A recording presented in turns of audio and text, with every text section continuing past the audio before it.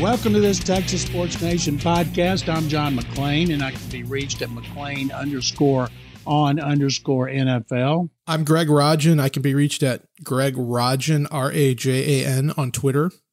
Greg, it's a great weekend for playoffs. Traditionally, the divisional round is the best, the most exciting, the most competitive. They've weeded out the Super Bowl pretenders in the wild card round. I am pumped about this weekend, and I know you are too. I am excited about it. I think Championship Sunday is the best because of the stakes, the drama, etc. But the divisional round is a close second, and I'm going to say that 2 years in, the expanded playoff format is not a good idea because these number 7 seeds haven't shown me anything, and these games last weekend, save for Dallas and San Francisco, were pretty terrible.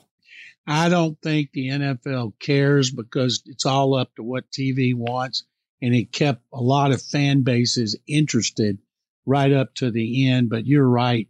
Those games were so non-competitive in the first round, except the one you mentioned, the Cowboys and the 49ers. And like the Eagles only beat one winning team in the season. That was New Orleans. And they were, I think, 0-6 against playoff teams. And then they got hammered.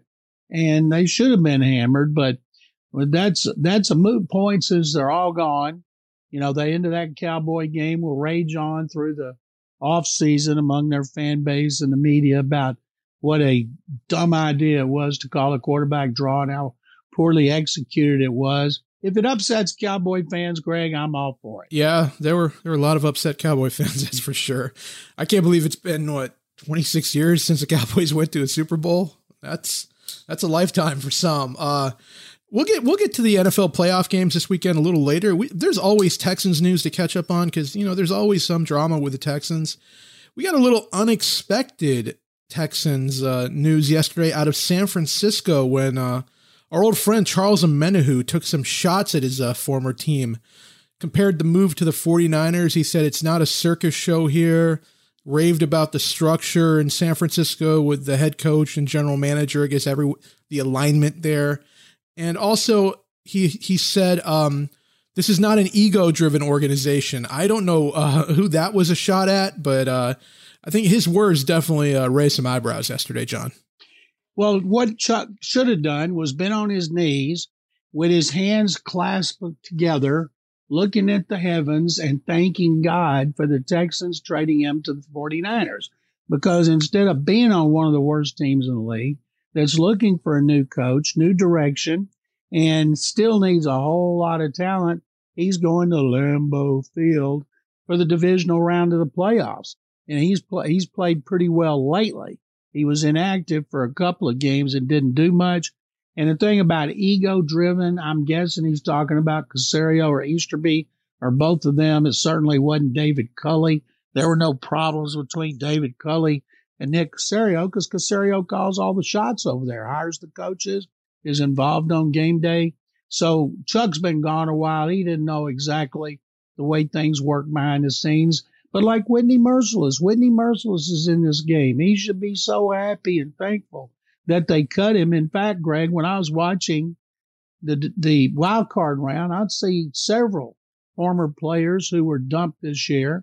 Not this year, but the Dontrell Hilliard, the number 2 running back behind Deontay Foreman, over the last 8 games at Tennessee, he was cut a long time ago this season. And so there's a lot of Texans out there, a lot of Texans people, coaches, and front office people in the 49ers organization, which is one of the reasons I root for them. I've known Kyle Shanahan a long time. He has final say on all personnel decisions in that organization. It's in his contract.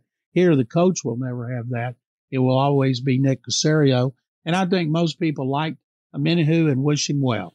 John, speaking of the 49ers, do you see DeMeco Ryans, the defensive coordinator there and a former Texan star? He was a defensive rookie of the year here in Houston. Do you see him getting any head coaching interviews coming up here? DeMeco's only been a coordinator for 1 year. Now that's more than Gerard Mayo, who's never been a coordinator, been an assistant coach for 3 years. DeMeco's been with them since 2017. I wrote a column about him before the Texans played the 49ers in that last road game. And there's no doubt he's going to be a head coach. People were saying that for the last 2 or 3 years about Robert Saleh, who was here for 6 years with the Texans. And now they're saying it about DeMeco. He's just got the it factor. And he talked about how much he learned when he played for the Texans under Gary Kubiak. But he's going to be a head coach. It's not if, Greg, it is a when. John, when we look at the head coaching candidates the Texans have interviewed so far, there's Brian Flores, the former Dolphins head coach. You've got Joe Lombardi, the Chargers offensive coordinator, who happens to be Vince Lombardi's grandson. Hines Ward, the former Steelers receiver. Now he's working as an assistant at Florida Atlantic. Jonathan Gannon, the current Eagles defensive coordinator, just finished his first season in that role. And then they asked for permission to interview Kevin O'Connell, who I think is he the Rams offensive coordinator? Yes. And he's got a Foxborough stamp on his passport since he was a Patriots draft pick in the 2000s, didn't play there, but obviously Nick Caserio would be familiar with him in some way. Have any favorites emerged in your eyes so far, or are we still in the early stages of this process? Brian Flores is clearly the favorite. I don't put any stock in any of those others. I'll be shocked, Greg, if they hire somebody that didn't work or play in New England. And the reason is this. If you're a head coaching candidate and you come to a team where the general manager is running around on the field playing assistant coach on practice days, now there's nothing wrong with that. Caserio was a coach 2 different times with the Patriots. Bill Belichick liked him doing it. And I don't think there's anything wrong with it. It's just different. And then when you have a general manager on the headset communicating with you and the offensive coordinator during the games, that's something you have to get used to. Now, I don't think there's anything wrong with that because they got a lot of people on the headsets, and Caserio being a former coach and a quarterback in college, coach with the Patriots. But it's just unusual, if not unprecedented, as far as GMs. The Texans general managers, they don't sit in the press box like most of them do or have their own suite during home games. They always sit with the owner. But Caserio wants to do it the way Bill Belichick wanted it in New England, and that's what he does. So that's why a guy like Brian Flores, he understands all that. And then you got Jack Easterby, the executive VP of football operations, and he's involved in everything. And even though Nick Caserio has it in his contract that he has final say on all personnel decisions and the head coach, he pointed out on Sports Radio 610 this week, he didn't say all of or most of or a lot of, some of the criticism of Easterby is not justified. And he reiterated that he has final say on that. Nobody's ever, well, I'll say nobody. The Chronicles never questioned that. We know exactly the hierarchy. We know what's in his contract. But it doesn't keep Easterby from making suggestions on personnel. Yes, he's involved in it, but the 2 that he listens to the most are his co-personnel directors, James Lipford and Matt Bazard. And those guys have a lot of experience and are very well respected. But so if you're going to be a coach here, you better get used to having Jack Easterby listening, critiquing your media interviews, sitting off camera while you're doing your Zooms. And I just think that's preposterous. So a guy like Brian Flores would understand all that. I'll tell you, I think Hines Ward, who was a Jets assistant for 2 years before he went to Florida Atlantic, I'm guessing his interview came because his agent had a favor to ask of Caserio maybe to get his name out there because he wants to come back to the NFL. He's not getting his job. And Kevin O'Connell is a very interesting story. When Johnny Manziel came out of A&M, I went and spent 2 days with him in San Diego where he was training. And George Whitfield, the quarterback guru, had he and Mike Evans as well as some others out there. Well, his film work, which was done on the computer, was being conducted by Kevin O'Connell.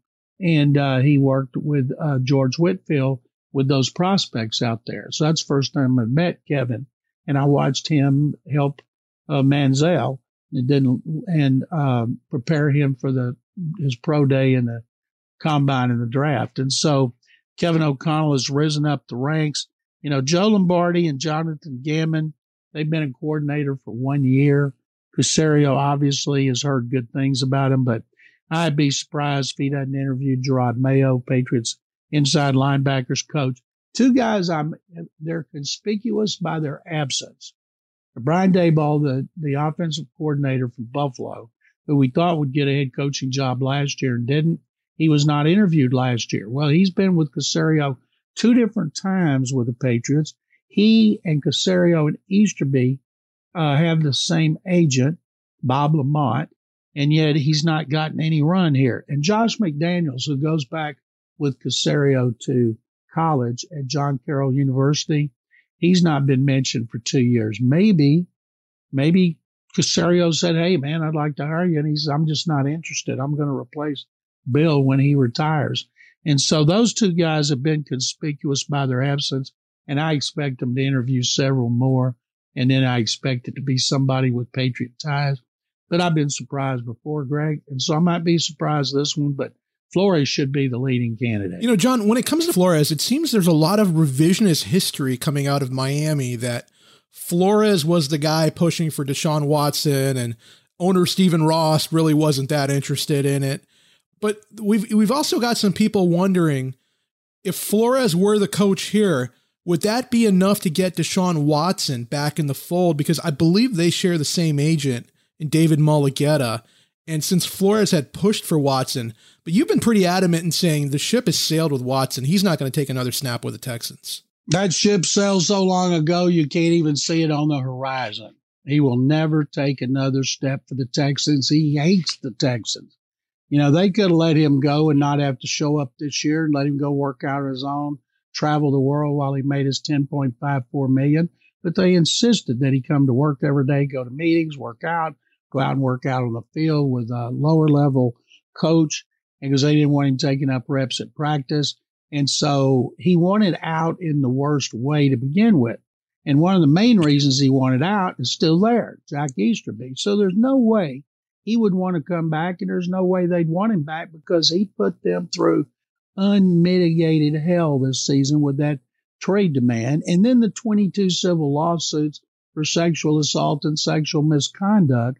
And so he will be traded when he gets the lawsuits settled. If he does not, he won't. And coming out of Miami, Stephen Ross was one of the driving forces on that trade. You look at how Tua Tagovailoa played this season. People tried to pump him up and talk about how well he played, and not so well down the stretch. He couldn't carry Deshaun Watson's jock. They had 3 first-round picks, a 3 and a 5 ready to go, and Ross was all for it.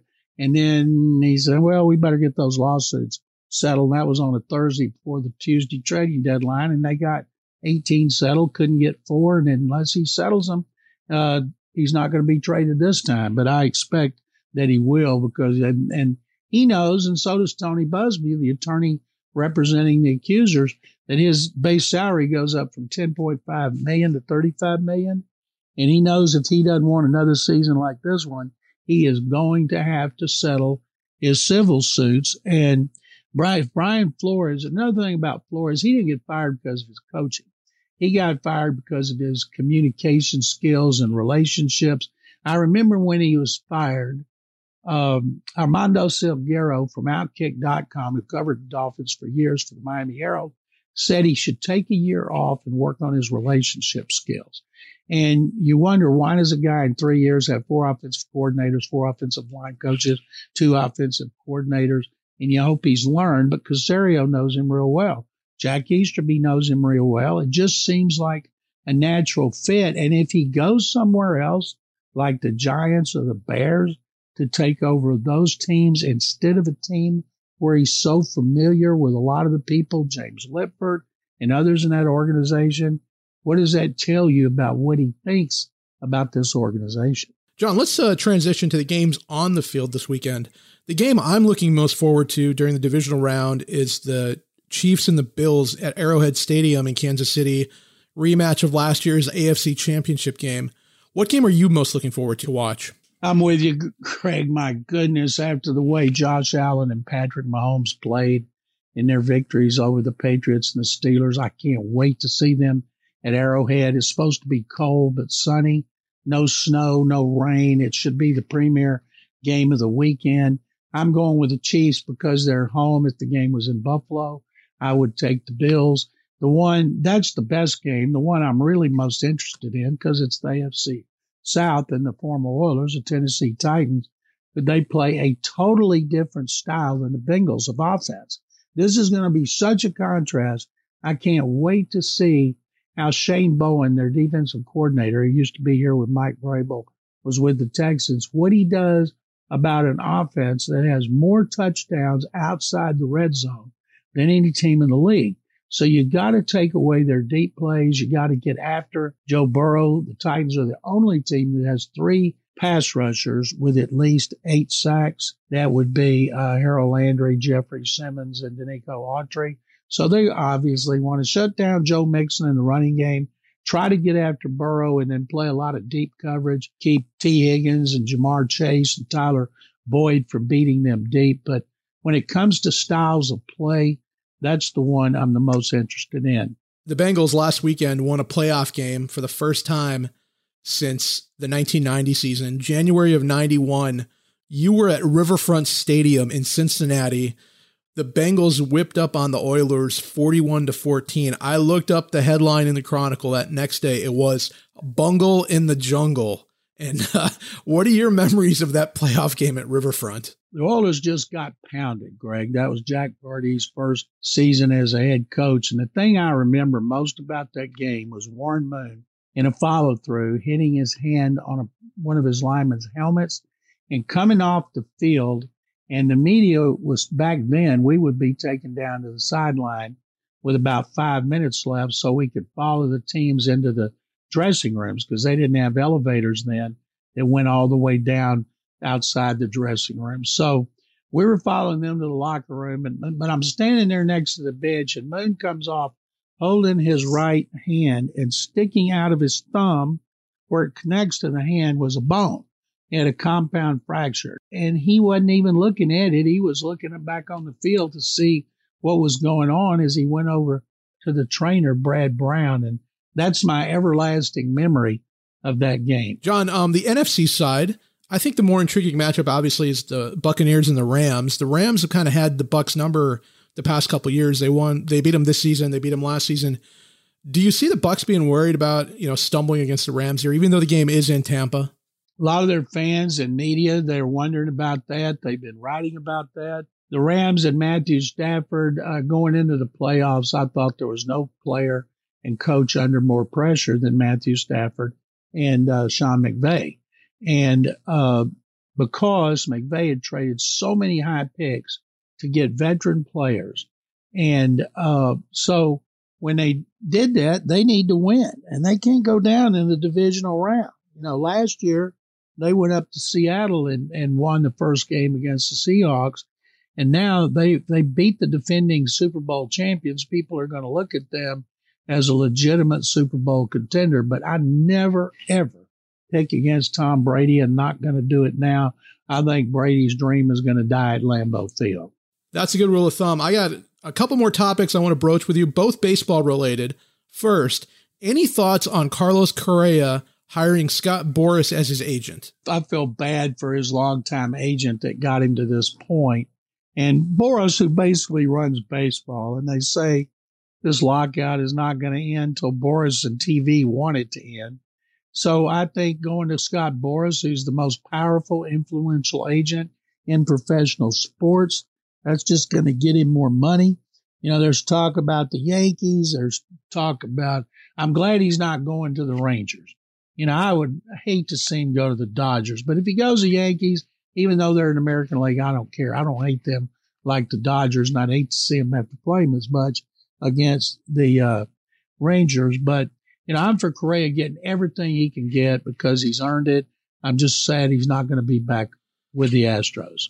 Well, one caveat, though, is Boras does have some clients on the Astros. He represents Jose Altuve, Alex Bregman, Lance McCullers Jr., and he did get extensions done with the Astros for Altuve and McCullers. So we shall see if there's anything to be had with the Astros. Last question I have for you. The Sugarland Skeeters are changing their name to the Space Cowboys.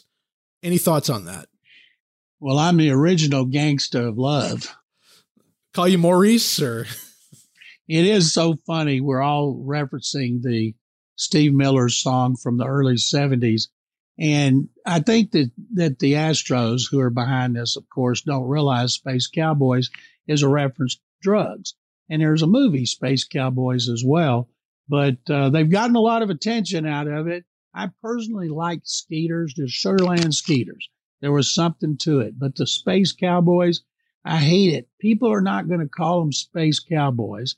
People who write headlines are not going to put people who write headlines are not going to be putting Space Cowboys in every headline because we all shorten nicknames. So I hate the fact that a lot of people are going to say, hey, how about them Cowboys? Yeah, that's true. Although, man, if they're going to go with Space Cowboys, I think they've got to get Steve Miller out there to throw the first pitch at their home opener this year. I think he's from the Dallas area. That's a great idea, Greg. Some people call me the Space Cowboy. Yeah. I'm John McClain. You can reach me at McClain_on_NFL. I'm Greg Rajan. You can reach me at Greg Rajan, Rajan, on Twitter. Thank you very much, Maurice. And we'll do it again next week. Thank everybody for listening, reading, and watching. If you wonder what in the heck we're talking about, go back and listen to Steve Miller, one of his all-time great songs.